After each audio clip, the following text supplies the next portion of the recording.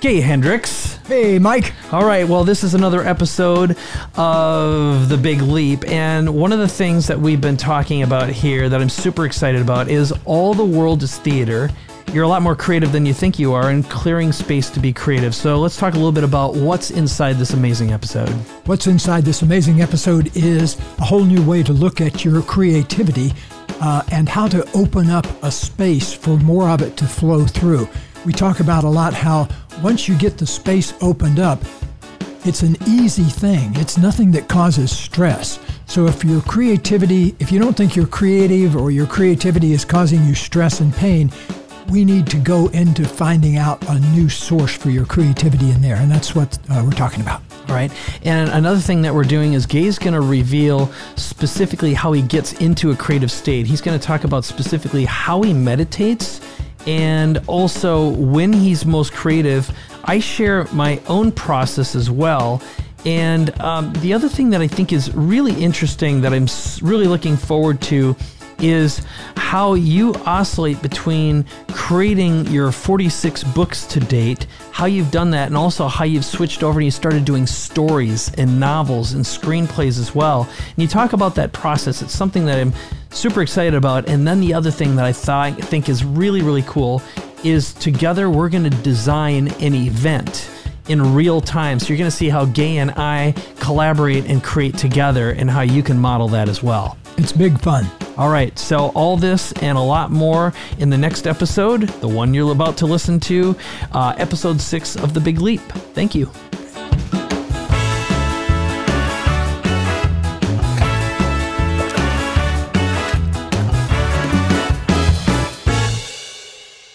Here we are in episode 6 of The Big Leap. Hi, Gay. Hey, Mike. All right. I mean, Steve Martin. Steve Martin's here with me today in the studio. So, would you believe it? One time I got stopped in the airport and asked for an autograph by somebody that thought I was Steve Martin. It's uncanny. It really is. I mean, you do look a lot like him. Yeah. I think I'm a little bit better looking, but yeah, no, he does not look great these days. He's had a little bit of a hard life. I think the cocaine eventually got caught up. It was the Hollywood lifestyle. Yeah, it's tough on people. Yeah, no doubt about it. That's why I live 90 miles north of Hollywood. Oh, there you go. Good idea. So this episode, I thought, why not call it All the World is Theater? And you said you're a lot more creative than you think you are. And this also stemmed from a conversation I was having with Vivian about clearing space to be creative. And I thought one way to open that up that would be inspiring to us, because you've written a ton of books, a bunch of screenplays. Now they're being adapted into movies as well. So you've got insight in that, and you coach plenty of Hollywood-type people. Yes. And one thing I've noticed about folks that are in theater and music and movies is that oftentimes they are wildly creative and don't know how to kind of channel it a lot of times. You're that kind of person too. You know, you have about 15 creative ideas for every one that you could possibly ever act on. And I think that creativity is the reason a lot of people get into addictions too. They don't know how to turn off their wild creativity, and so they use some sort of alcohol or something like that to tamp it down. But what I think is that the reason I said you're a lot more creative than you think is because our thoughts are actually what's keeping us from opening up our creative space, because the space of true creativity doesn't have anything to do with thought. Thought is a subset of creativity, but the actual thing that's happening that's incredibly important about creativity is turning nothing into something. The moment nothing turns into something. In other words, the place where space suddenly becomes material. So let's call that alchemy. That's one of my favorite words. What do you think of that? I like it. Yeah. Right. Well, I thought one of the ways we can get this story going, because there's a bunch of different directions we can go in. I've got a bunch of questions for you, but this originally started with, I was talking to Vivian, my wife, and the notion was, I asked her if I could ask Gay Hendricks any question, what would it be? And she said, I'd like to know his perspective on clearing space to be creative. And the reason for that is, a while ago, she reached a point, upper limit in her life and her business with the Just Like My Child Foundation, which she's been running now. This is the 15th year. And there are parts of it that stopped being fun for her. Mm-hmm. So the way she framed it is she had been living a legacy, doing work with Just Like My Child, but getting further away from why she started in the first place, which was having connections with kids, having a God connection, and helping kids reach their potential. She felt that she was getting stuck in traps. One of them is this constant need to raise money, and the raising of the money was not fun at all, and it did not take advantage of her superpowers, which is her visionary. And she was also supporting other people, and she didn't feel there was a benefit to her personally, and she was dying inside. And Mary Morrissey, who's been coaching her, said there's no such thing as private good. She said it's like taking a breath without exhaling. So she started thinking about and contemplating how to stop, which created an enormous amount of resistance in her. Her sleep got worse. She started having some health issues because the conflict was so great. I'd say the energetic battle within her. So she made a commitment to disentangle herself. And one of the things she did is remodeled our bedroom so it was all white. She bought this big white chair that she'd sit in, kind of like a throne. And she said, I'm going to, treat it like a throne. Mm-hmm. And she woke up one day and she turned to me and said, I'm going to start my own series of videos called the White Chair Monologue or the White Chair Dialogue. And the whole idea of getting out of push mode and getting into attraction mode. And as a result of that, like one of the things that just popped out of nowhere is she ended up meeting a woman who's a major trust attorney off of Sand Hill Road, which is where all the big Silicon Valley investors are. And last weekend, we were invited to Tim Draper's house, who's one of the biggest, oldest VCs in all of Silicon Valley. He's a big Bitcoin guy, but he's been involved in some of the biggest transactions that have taken place. And, we go to this house, and there it is wall-to-wall multi-billionaires. I mean, the Silicon Valley's elite of elite, who are interested in a dialogue to give her money for the foundation, at least a lot of them that came through this introduction. So I share that with you because this notion of getting out of your way is important, but I know you had one big insight when you heard me talk about the White Chair Monologue or Dialogue. So what is that? Yes. Well, have you ever heard of a guy named Blaise Pascal? He's a philosopher. Yes. Way back, hundreds of years ago. He had this one great thing that I wrote down that he said, all of humankind's troubles, come from an inability to sit in a room by yourself doing nothing. Oh, yeah. And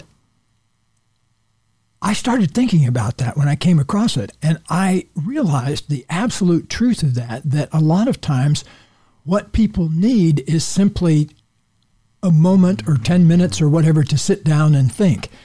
And I was walking through the halls of a corporation many years ago when I used to do on-site consultation, and I was walking along with the CEO, and he was expressing his various frustrations to me. And one of them, he said, if I could just get 10 minutes, to myself to sit down and think and get back in touch with why I'm doing this job. It's exactly what Vivian was talking about, because she lost the heart connection that put her in the thing to start with. So here's what we started doing. When people come for our 10K day, which is, maybe an executive will come and sit with us for a day. What we do, the very first thing we do is we ask them to go in a room by themselves for 10 minutes and do nothing. And you'd be surprised. Sometimes I almost have to push them in there. I get so much resistance for that. Yeah. And because here's the thing, creativity is scary to a lot of people. The idea of opening up to your own individual genius is really scary to a lot of people because in a way, you do have to go down through a layer of fear, I think, to access your real creativity. Yeah. Because there's one thing to create from your ego. You can make millions of dollars with your ego and you can build gigantic skyscrapers. But at a certain point, everybody wakes up, hopefully before they're on their deathbed, and says, wait a minute, did I leave myself behind in the process? And a lot of times people answer that question with a yes. And that's oftentimes when they come and spend a day with us, is they're wanting to find out what that next thing is.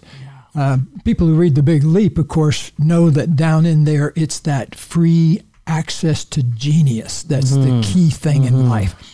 So, but first, you've got to be willing to say no to everything else in life, but going in a room for 10 minutes and asking yourself, what do I really want to do? What do I really want to create? Yeah. Oh, that's great. So a few things popped up for me as I was listening to you here. One of them is I want to go down a fun path with you, which is to talk about your own creative process, your expression, because first of all, people who may or may not know this about you, besides writing, I don't know, how many total books at this point in your career? Around 45. I think number 46 is about to come out with Conscious Luck. Okay, so a lot of books, and that in itself is very impressive. But also, you went down a different path not that long ago, where you started writing novels. Yes, and the Tenzen series. And then also screenplays, which I know there are some floating around Hollywood right now.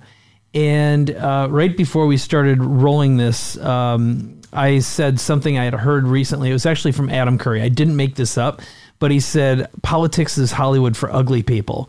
And I love that. That's awesome. Yeah, it's so good. And but on a purely fun note, what you and I have in common is this love of theater and creating, but also the show business side of it. And one of the reasons I wore this jacket today, so if you're watching the video, is I've got this over-the-top blue shiny jacket, and I've got some crazy outfits that I've been buying because I started not long ago wearing theater. I thought I'd bring it with me, and I know for a fact the start of this began with a friend bought me a pair of Gucci shoes. Now, I've never been a shoe guy. I'm going to hold them up. This was the first pair, and these are like about $800 for a pair of these crazy things. And I started wearing them, and as a result, I had people who would have normally never talked to me energetically. You know how you just always open up a new channel, and someone just started asking me about these shoes. It started a whole new conversation, and that led to an introduction to a 6-figure consulting or advisory thing. And it literally began in an elevator. Well, normally you wouldn't wear a pair of shoes like that, but that was a leap for you, you know? Yeah. And if you're going to start your big leap, start from the ground up. Yeah, and the most recent ones, now there's other ones in between here, but I just got these yesterday. I'll show these for the camera. These are, again, over the top. So these are Versace sneakers, which are couple $1,000, okay? Now, I didn't pay that. There's a story behind the story, but they fell off a truck. And definitely they're legit and they're real, but again, totally over the top. But what happens, I've found, especially after I started doing television, it became a little bit of a signature move. And now when I go and I speak, if I don't wear some of my over-the-top shoes or I don't show up for business meetings with them, people are like, what the hell's wrong with you? It's turned into a shtick, but it also, like I said, has opened up doors and channels because the people who notice little things like that are oftentimes people who control different gateways to new opportunities, especially in entertainment. I agree. I have a collection of I'm not into shoes so much, but I love socks. And so people give me socks all the time. And my wife, when she goes on speaking tours, will often bring me back half a dozen pairs of socks. And I've got on a pair of my fine purple socks right now, if I can hold them up for the camera. Oh, yeah. And to match my purple shirt somewhere down in there. And to me, it's part of life being theater. And here's a good thing that happened. One time I was speaking on a panel with Bernie Siegel, you know, the love doctor. And I was sitting next to him on this panel and on the stage. And he looked over at my socks, and I was wearing a pair of my particularly wild ones that I usually wear when I'm speaking on stage. And he looked at my socks and he said, "Wow, look at this guy's socks." And I'd never met him before. And he said to the audience, you know, it was like 1,000 people, or he said to the audience, believe anything this guy says, because if he's willing to wear socks like that, you can really trust him. Yeah. Yeah. And so if you're willing to go out in public in those Gucci shoes, I think you're worth paying attention to. There you go. It's a fascinating tool that I never would have gone down that path before, because part of me was, I'm going to be simple and I don't want to be judged, or I don't want to, I had a big story about what it meant. And so with that, let's go down the path of creating theater as your creative expression, but also clearing space to be creative. So just the 10-minute put yourself in a room is really good. And I've got a few techniques that I use to get myself in creative state that it just doesn't fail. So I know how to access that at any time. I know you can too. And I know when we're together, that's something that we've always had, that magic spark of we can just make stuff happen. That's why we're doing this. But I'm curious, what's your system or your process for activating your creative spirit and also being able to engage that? Because to have written 45, 46, 47 books, you've got to be able to control and engage your brain and be able to get into that space. And then grab that freight train when you're on it and ride that bucking bronco. So what do you do? I do it a little more disciplined. I like to have my creativity done in the morning primarily. Mm-hmm. And so I wake up early. I don't have an alarm clock or anything, but I wake up early around 4:30 or 5, and then I meditate. That's the key thing to opening up the door to my creativity. I spend about 20 minutes or so in meditation, and then I go into my creativity. So I'm usually writing from 5:30, 5:45 till about 8 o'clock in the morning when my wife gets up. She likes to sleep in a little later. And so I've kind of disciplined myself by making myself kind of sit down at a particular time. But the other thing is that's really key, I only do stuff I love to do. Mm-hmm. I've focused my life for the past 30 years on doing things that I love to do. And first, I was only doing that about 10% of the time, but now I spend all my time doing stuff I love to do, and I just don't do anything else. And so that's part of the discipline also, is saying no to everything that's not in your creative sweet spot. I think you're either on the genius spiral, moving up and opening to more creativity, or you're defining yourself by shutting down to your creativity or pushing it aside. I meet people all the time that say, which just freaks me out, they say, I'm not a very creative person, or I'm not a creative guy, or something like that. That frustrates me, because if you think about it, just sitting there, your liver is doing 350 things without you even having to think about it right now. Mm-hmm. It's cranking out. Since we've been sitting here having this conversation, it's created literally thousands of base pairs of DNA. Boom, boom, boom, boom, boom, cranking them out. So if you're not convinced you're creative, you're going to have to answer to your liver, because your liver is one of a million things that are going on in your body all the time that are wildly creative.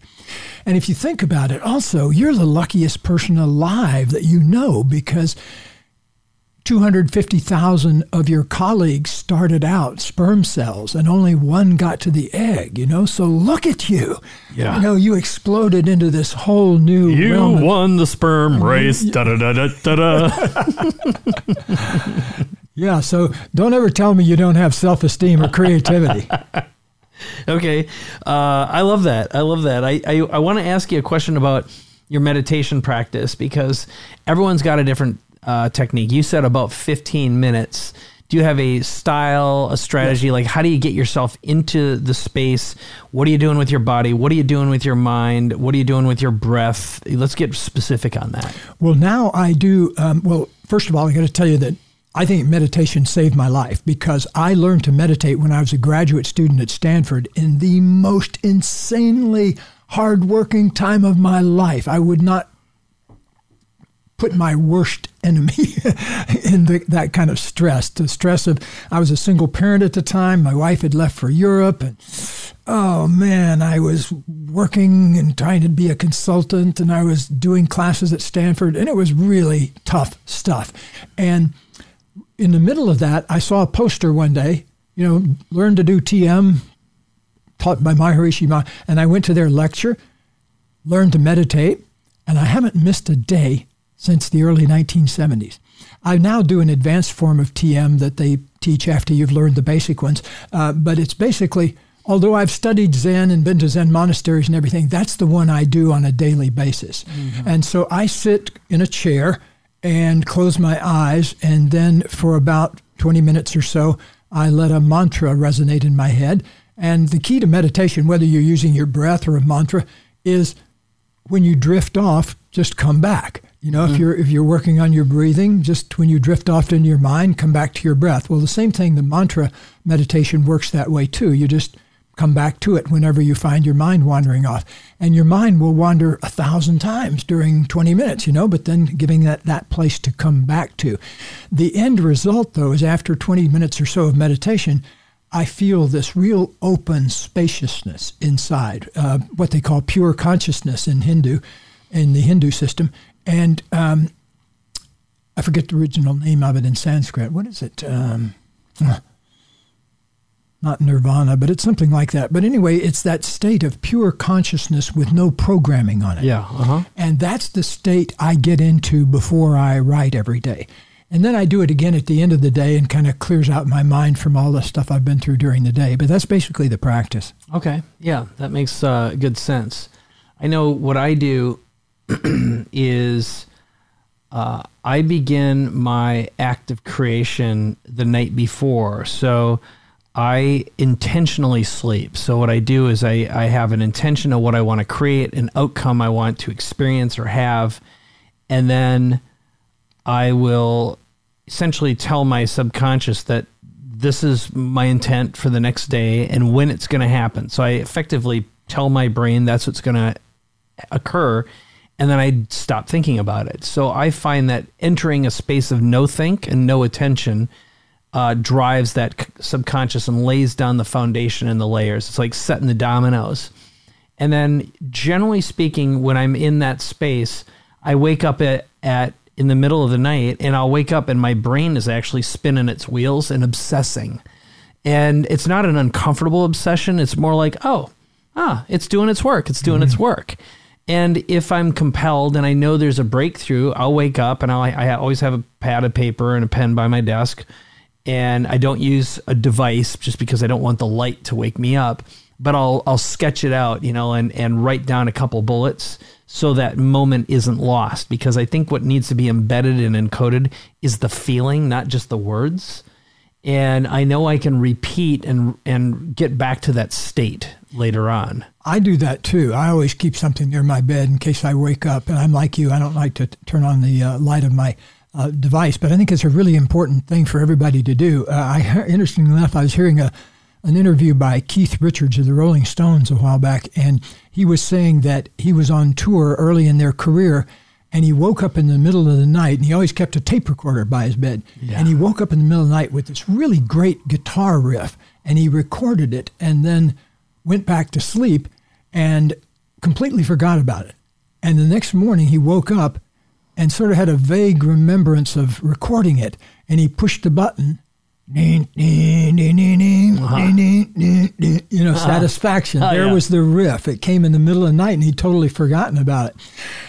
I would say almost probably 9 times out of 10 nights, I will wake up somewhere maybe 2 to 3:15, something like that, and I'll be thinking about the stuff you're talking about, what you're going to be doing the next day. And I often will, to get back to sleep, I'll actually start working in my mind on that part of the book or whatever I'm working on. I'll actually do some thinking of it in the middle of the night, and then I'll go back to sleep again usually.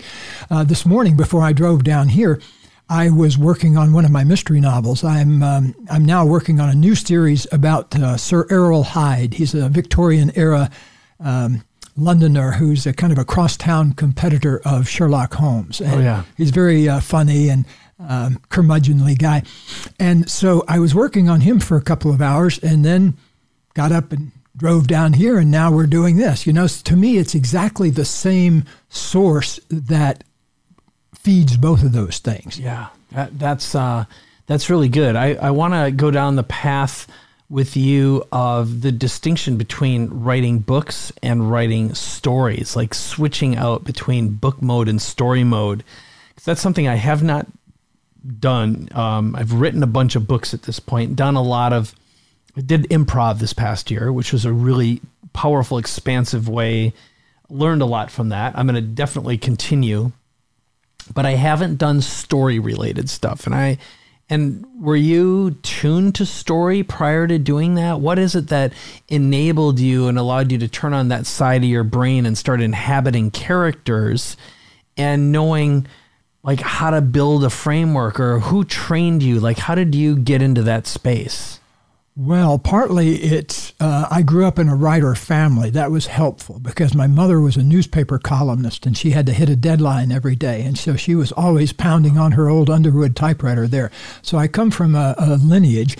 But I would say that as far as stories go, one of the best pieces of advice I ever got, I went out of my way to meet Tom Wolfe. Do you remember the writer Tom Wolfe? He wrote Bonfire of the Vanities and a whole bunch of popular books. But anyway, he had this great piece of advice about writing. He said, even if you're writing a nonfiction book, write it in scenes like a movie. And if you look at all my nonfiction books, The Big Leap, they are like little movie scenes often with a story that goes with them and an example. And for me, they're basically the same process. When they're going well, it's almost like taking dictation rather than having to sit and think of something to write. It just comes flowing out. And I think that what happens is once you get connected to that creative source, then you just follow it. It doesn't take work anymore.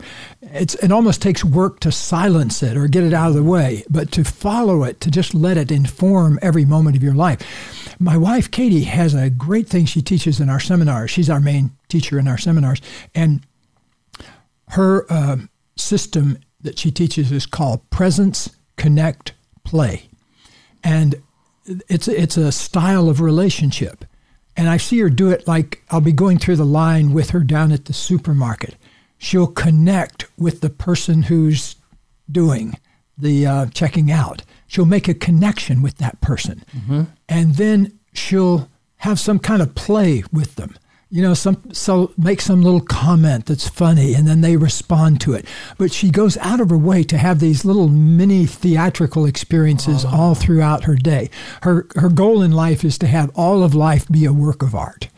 That's one of her philosophies, and I think that's a wonderful one. I've really modeled that after her. I love that. I love that. So as you were describing this, I'll tell you something that I've been doing now for quite a while. So I'll give you the context for this. First of all, I've found that being kinesthetic helps me establish and create momentum. So just sitting and saying, I'm going to write now is not a good way of getting there. And having a muse makes a big difference. So to me, a muse is someone you get to perform for or around or with. And so what I will do is stand up, and I've got a whiteboard, so those big 3M sticky boards. And whenever we do something, which we call Vision Day, I do this down at our beach location, which is across the street from the Pacific Ocean. It's up 5 stories, so you can see everything, 270-degree view. So being in a good environment matters. And I'll do an intentional exercise. I'll stand up and I'll look at the ocean and smell it and feel the abundance and get into that mindset, that frame. And then I will ask myself what feeling and emotion I want to have and be present with, and then go in and just start writing down bullet points, all the feelings, and try to come up with a flow of what I want to create. And if I'm there with a muse especially, I can just start channeling whatever the message is and perform it for the individual I'm with and bounce off and create a conversation. Now, if I don't have someone there, I can create a simulated person, but I found that is if I'm in performance mode, I create much faster because I'm imagining the character or the customer, the avatar I'm performing for, and giving them value. And that way I can have a conversation and start becoming them. And that's basically the way I do what I do anyway. My ability to create copy or videos just has to do with performing in my head and then spewing it out in the form of channeling. So I'm curious if it's kind of sounds like for you, you get that ball in motion and then it just starts to flow in a similar way. Now it does. It didn't always. I used to have to do a lot more prep to kind of get into the space, and I've been basically writing a book a year for the past 45 or 50 years. And so after a while, it becomes easier to drop into that space. Now, I used to have to, have my earphones on, have it be dead silent and everything like that. Now I can sit down on a train and start, because I just have ready access to it. I want to caution people, though, on not getting too hung up on the physical environment, because I remember a conversation from way back many years ago where a person said a therapist was talking to me and said she wanted to write a book. And I said, well, why don't you just go ahead and write me a page or two and bring it in and I'll give you some feedback on it. And she said, no, I know this exactly how it's going to be. We're going to finish our dream house and it has a riding cottage out back of it. And, so she had all these conditions on her creativity. Well, strange things was she ended up getting the dream house, but in the process of doing so, she and her husband split up, and then she lost, and so I don't want anybody to put their physical environment first. First, tap into your creativity. Put your attention on getting your creativity flowing. Yeah. Because oftentimes that'll tell you what kind of environment it needs. Yeah. Yeah. That's, I'm glad you did that, because the truth is I don't need that location. For example, the beach location, it's my preference. I like to use it as a seed. And to me, I get into a great space because I feel abundant there and I've earned it. It's like it's a prize for working hard, and I allow that to be an activator. But the truth is, I can do this anywhere. In fact, one place that I love to create is taking the train. I like the Amtrak. I like the motion and being able to put on a pair of headphones, throw some music on, start with an outline and have some flow, some motion, just as, some people love to be in the coffee shop or whatever. But I'm with you on that. There is no condition to that. And that is, I'm glad you brought that up. It's really good.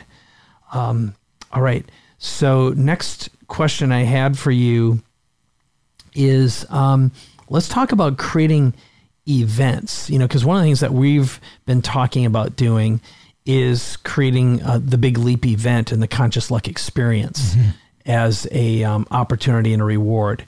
So how do you think about creating outside of books and creating experiences, events, and something that becomes like a party or an elevated experience where there's an outcome related to it? How do you compose that in your mind?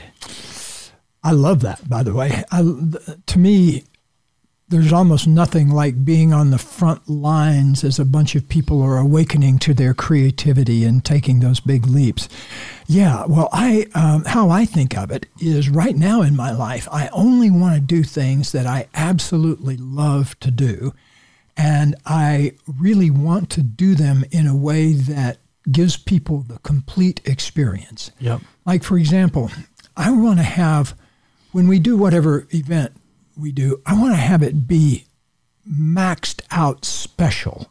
Like, for example, we will find out what kind of music people really love. And we'll bring in somebody to entertain us, one of our famous friends that is a musician, or, it doesn't matter. But I just got the wildest, most wonderful surprise for my birthday. One of my dear friends, Susie Batiste, arranged to fly in one of my favorite singers, Betty Levette, for the day after, or a few days after my birthday. We couldn't get her on the actual night of my birthday. But she came in the next week and did a private concert for about 25 of us. And so that's the kind of thing that just knocks me out. And it's not that hard to do, really. It just takes a little bit of advanced planning. I love it. I love it. How about when you are thinking about the curriculum and planning? So think of it through this lens. Let's say you want to teach something and you were going to, let's pretend we were going to teach how to write a book or how to create as an elevated event. I know for me, one of the things that I did not long ago, I don't remember if I told you about this, is I created a bucket list experience. Oh, yeah, I remember that. I saw that. Yeah. Okay, yeah. So, and I was just, this past weekend, I was with one of our mutual friends, Stuart and Joni. Oh, yeah. So Stuart Emery. And I asked him this question. So he's 79 years old, and I asked him, so what's left on your bucket list? And specifically, I said, what kind of an experience would, if it were planned out 3 or 6 months into the future, would get you super excited to wake up every day and look forward to it, and get you in a mood where it would activate all of your senses? What did he say? Okay, here's what it was. He said, I would like to have dinner with 6 Michelin-rated chefs. I want to have dinner with them, not cook with them or have them necessarily cook, but I want to experience this and have a conversation about the food. And he told me this amazing story about, it's Sergio something, it's the composer, Italian composer, who's done music for Tarantino, used to do spaghetti westerns. Oh, Sergio Leone. Yeah, Leone. Yeah. So he had an opportunity, he and Joni. So Joni used to work on the Godfather movies and worked for Scorsese. And they were at his house for a big dinner party filled with remarkable, successful people from all walks of life. And there was one table where Sergio was sitting, and there were maybe 8 people there. And then Stuart and Joni were at another table and enjoying whoever they were. Again, highly elevated people. But at Sergio's table, there was a head of state, and then a woman who was a very famous Hollywood writer, but had written for international publications. And also, at the time, Europe's most notorious or famous, she wasn't a madam. I think she was a prostitute of some nature. And then there was someone and someone and someone. So all these people at the table, and Stuart turned to one of the guys and said, who was at that table, and said, one of the things I noticed is how much deep respect you have. I'm watching your body language and how you're engaged and interacting. He said, what's going on there? And he said, well, it's interesting you picked that up. You know, we all deeply admire and respect each other, and we're all the best in the world at what we do. Mm-hmm. I love that. And yeah, so I think, to me, one of the things, getting back to Stuart specifically, composing or creating a bucket list experience, at some point, yeah, you own all the things you'd ever want to own, have all the stuff, you've had experiences, but the one thing that you never get tired of are meeting people with skills and capabilities and profound experiences that you're interested in. And if you're an elevated person who's always values growth and education and knowledge, there's just one conversation sometimes that'll completely shift your perception of reality. Mm-hmm. And to be in an environment with people where you genuinely feel amplified with, it's sort of like, man, when I'm around that energy, I feel 10 times smarter than I am when I'm by myself. Mm-hmm. I love that. And to be able to compose and create, it's sort of like painting with people. Mm-hmm. Yeah, I love that. Mm-hmm. Well, also, too, there's this quality of human beings that doesn't get revealed very often. I call it essence quality, where who the person really is comes forth. Mm. And sometimes that's hard to create in a formal environment, a teaching environment kind of thing. But I'm envisioning also an environment where it draws forth the creativity of the people that are there as participants, that it takes them into a creative space that they've never been before. Mm. That's always very exciting to me, because whenever I shift into some new way of being, I get a kind of a whoosh of energy down in my body. Yeah, yeah. Well, I have an exercise. This is an active challenge and an exercise to consider. So you want to play? Sure. Okay. So let's pretend for a moment that we're going to compose, and we've talked about this to some degree, but let's compose and create the Big Leap experience, and what that will consist of when we have this, I think we've been imagining like a 2-day experience. Something like that, yeah. Yep. And you've already talked about, we don't necessarily have to disclose them, but you've got a beautiful list of people you want to invite who are, there's big players in business, Hollywood, creative environments, many of which you've coached or advised over the years. I know I've got a long string of people that I want to invite as well. But the some of the outcomes and goals we talked about is a space where you actually show up and feel totally elevated, where we talk about the biggest breakthroughs and where you walk out, and this is, I'm going to use your words, having quantum levels of additional access to your natural genius, feeling your capacity to receive abundance and creativity increases in ways I've never imagined, and having a deep experience of inner satisfaction. And if you're in a place of lack, this is one you said, I have plenty of money but no love, or don't have a deep experience of loving myself and loving others fully. I know there's many, many others, but this synergistic co-creation, this sense. But what do you imagine the event experience like from your perspective? What do you want to bring there and have the attendees walk away with beyond some of these seeds that I gave you? It's like that mantra of my wife's, presence, connect, play, that I want however many people are in the room. What's a convenient number for us to imagine? 50 or something like that? I think that's beyond that, it loses its intimacy. And we want everyone to feel like you can build real connections with the majority of the people there, especially if we compose the right exercises that don't feel imposed upon you, but they feel, again, playful and exciting and natural. Yeah, I was just picturing 50 people in my living room, and they're all people we love and have admiration for, and they are there to be participants, but with the agreement that it's really about them turning themselves benignly inside out and revealing creativity of themselves that they have not previously accessed. And they need to be willing to share that with the whole group. And so it's an experience of going deeply within and then bringing that forth out into the world in some way that you've never experienced it before.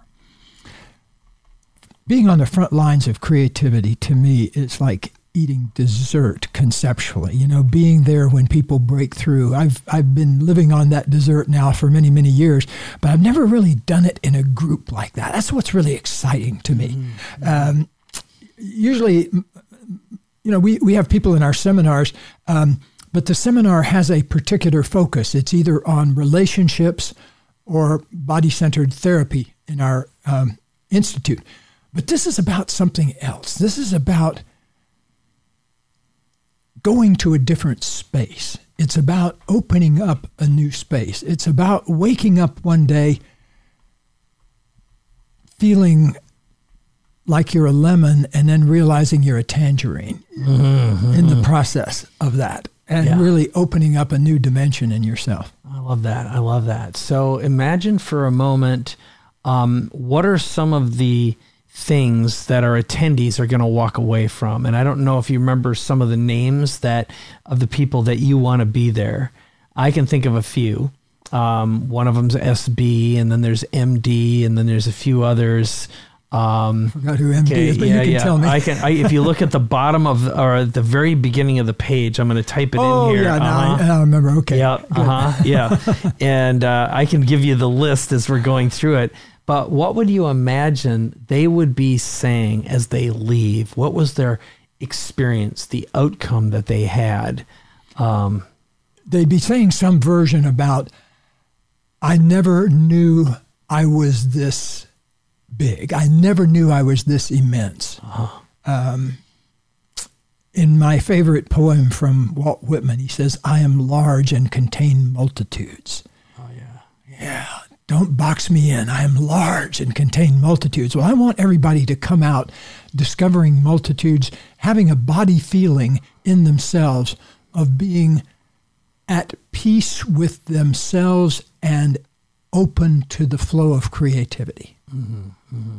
Almost in a way of having a full-blown psilocybin experience without necessarily having the substance there, or a MDMA therapeutic session without necessarily having the substance there. Well, one of my favorite things that ever happened at one of the seminars I taught back in the 70s was some famous acid guru came up to me after the seminar and he said, "You're dispensing legal LSD." I thought that's a pretty good compliment. I wouldn't necessarily go on Oprah and talk about that. But nowadays, you almost can. Yeah, that's the funny thing can. about it. But I love that, and I like that direction. So as we compose the pages and make this available, one of the things that we'll do is, again, make this available to you, the viewer, the listener, to actually attend.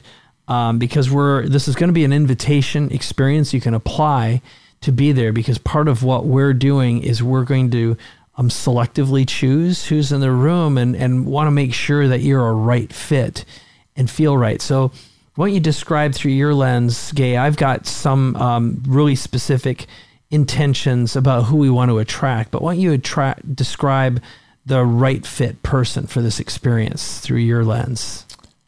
The kind of person we want to hang out with in the Big Leap event is a person who's feeling the flowering of their creativity. They have, we're not going to jackhammer anybody. We're not going to break up anybody's pavement that they've got over themselves. We want people that are in a conversation with their creativity already. And what we want is folks who are willing to go all the way with it, who may be operating at an 80% level, but really would love to know what it's like to operate at 95 or 100%. Mm-hmm. And so it's for people who are feeling a calling also that what they're doing right now, if they continue to do it, isn't going to be fun for much longer. Mm-hmm. I've had that direct conversation with some well-known people where they looked me in the eye and said, basically, if I keep doing what I'm doing, which is supporting 90 people and an agent and 3 publicists and everything, but if I feel like I'm got to continue to do that, I feel like I'm going to die. Mm-hmm. And so you may feel down in there some level of urgency. You may feel some urgency that your health will improve and your peace of mind will improve if you can only access a deeper level of your creativity.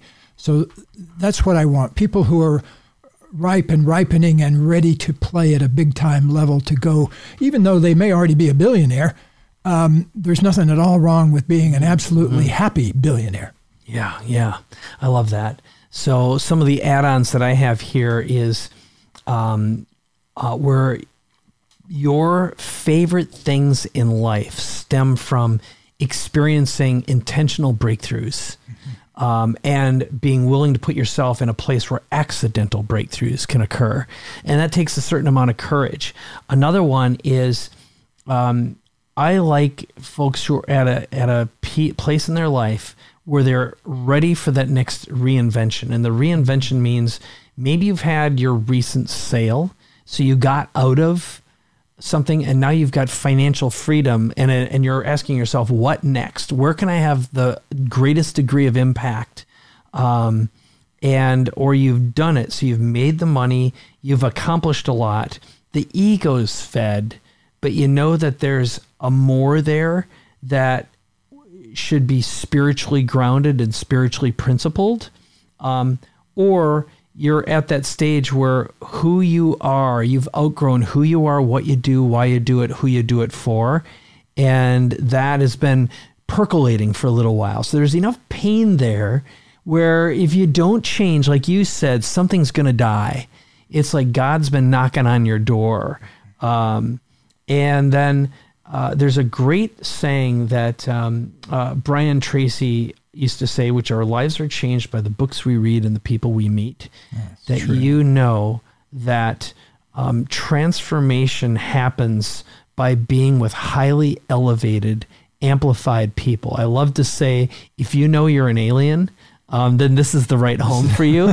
and it's like the alien homes you've been visiting, you've outgrown them, and you're ready to find another family or a new family or an upgraded family. and it's not necessarily that of blood. This is a spiritual family. And I think we can, Gay and I can both say, welcome home and come home, because that's the place we're going to create for you. I love that. Thank you for sharing that. That's really beautiful. Yeah. Well, I couldn't have made that if you weren't here with me right now. That was the thing. It was like, I feel like you're an absolute amplifier and a multiplier. And that's part of the outcome is I know that when we attract the right people and they're there, we're going to have this ball, this universe, and this entire, not just an ecosystem, but a universe create as a result of that. So maybe a solar system, and where we're going to choose the appropriate 50 planets in our solar system, each with their own rotation, their own orbits and characteristics. And so maybe you're a Jupiter, maybe you're a Mars, maybe you're a Mercury, but you're going to be the right person who belongs there. And you'll know this if you're called to that feeling and that sensation. Then we want to make sure that you apply and get information about participating with us. So what do you think of that? I love it. I just had the image of a spiral galaxy pop into my mind, and how the Milky Way galaxy that we're part of, we're halfway between the dense center of it and the very spacious periphery of it.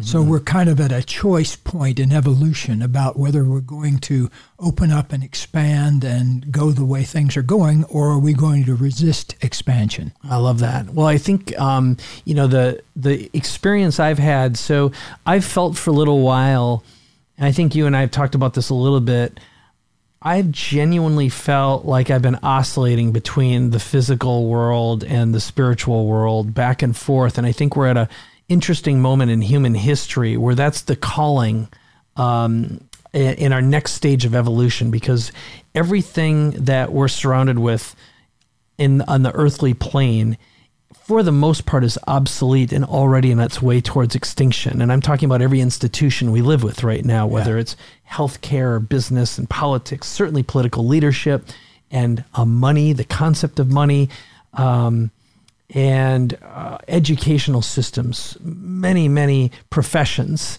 And being able to be comfortable with the discomfort of choosing to evolve and choosing to relinquish that attachment to a decaying what has been. In other words, it's sort of like a corpse, and being able to say, I'm okay letting that go on, and maybe we're like one of those crabs that move to a bigger shell. Like is it a fiddler crab? Is that what they are? Hermit crab. Hermit crabs do that. I don't know. There's something crab. A little bit. Yeah. Okay.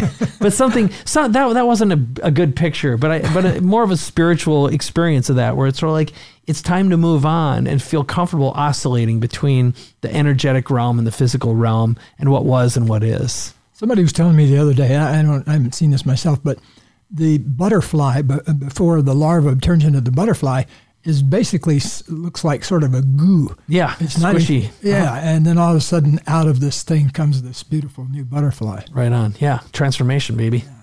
All right.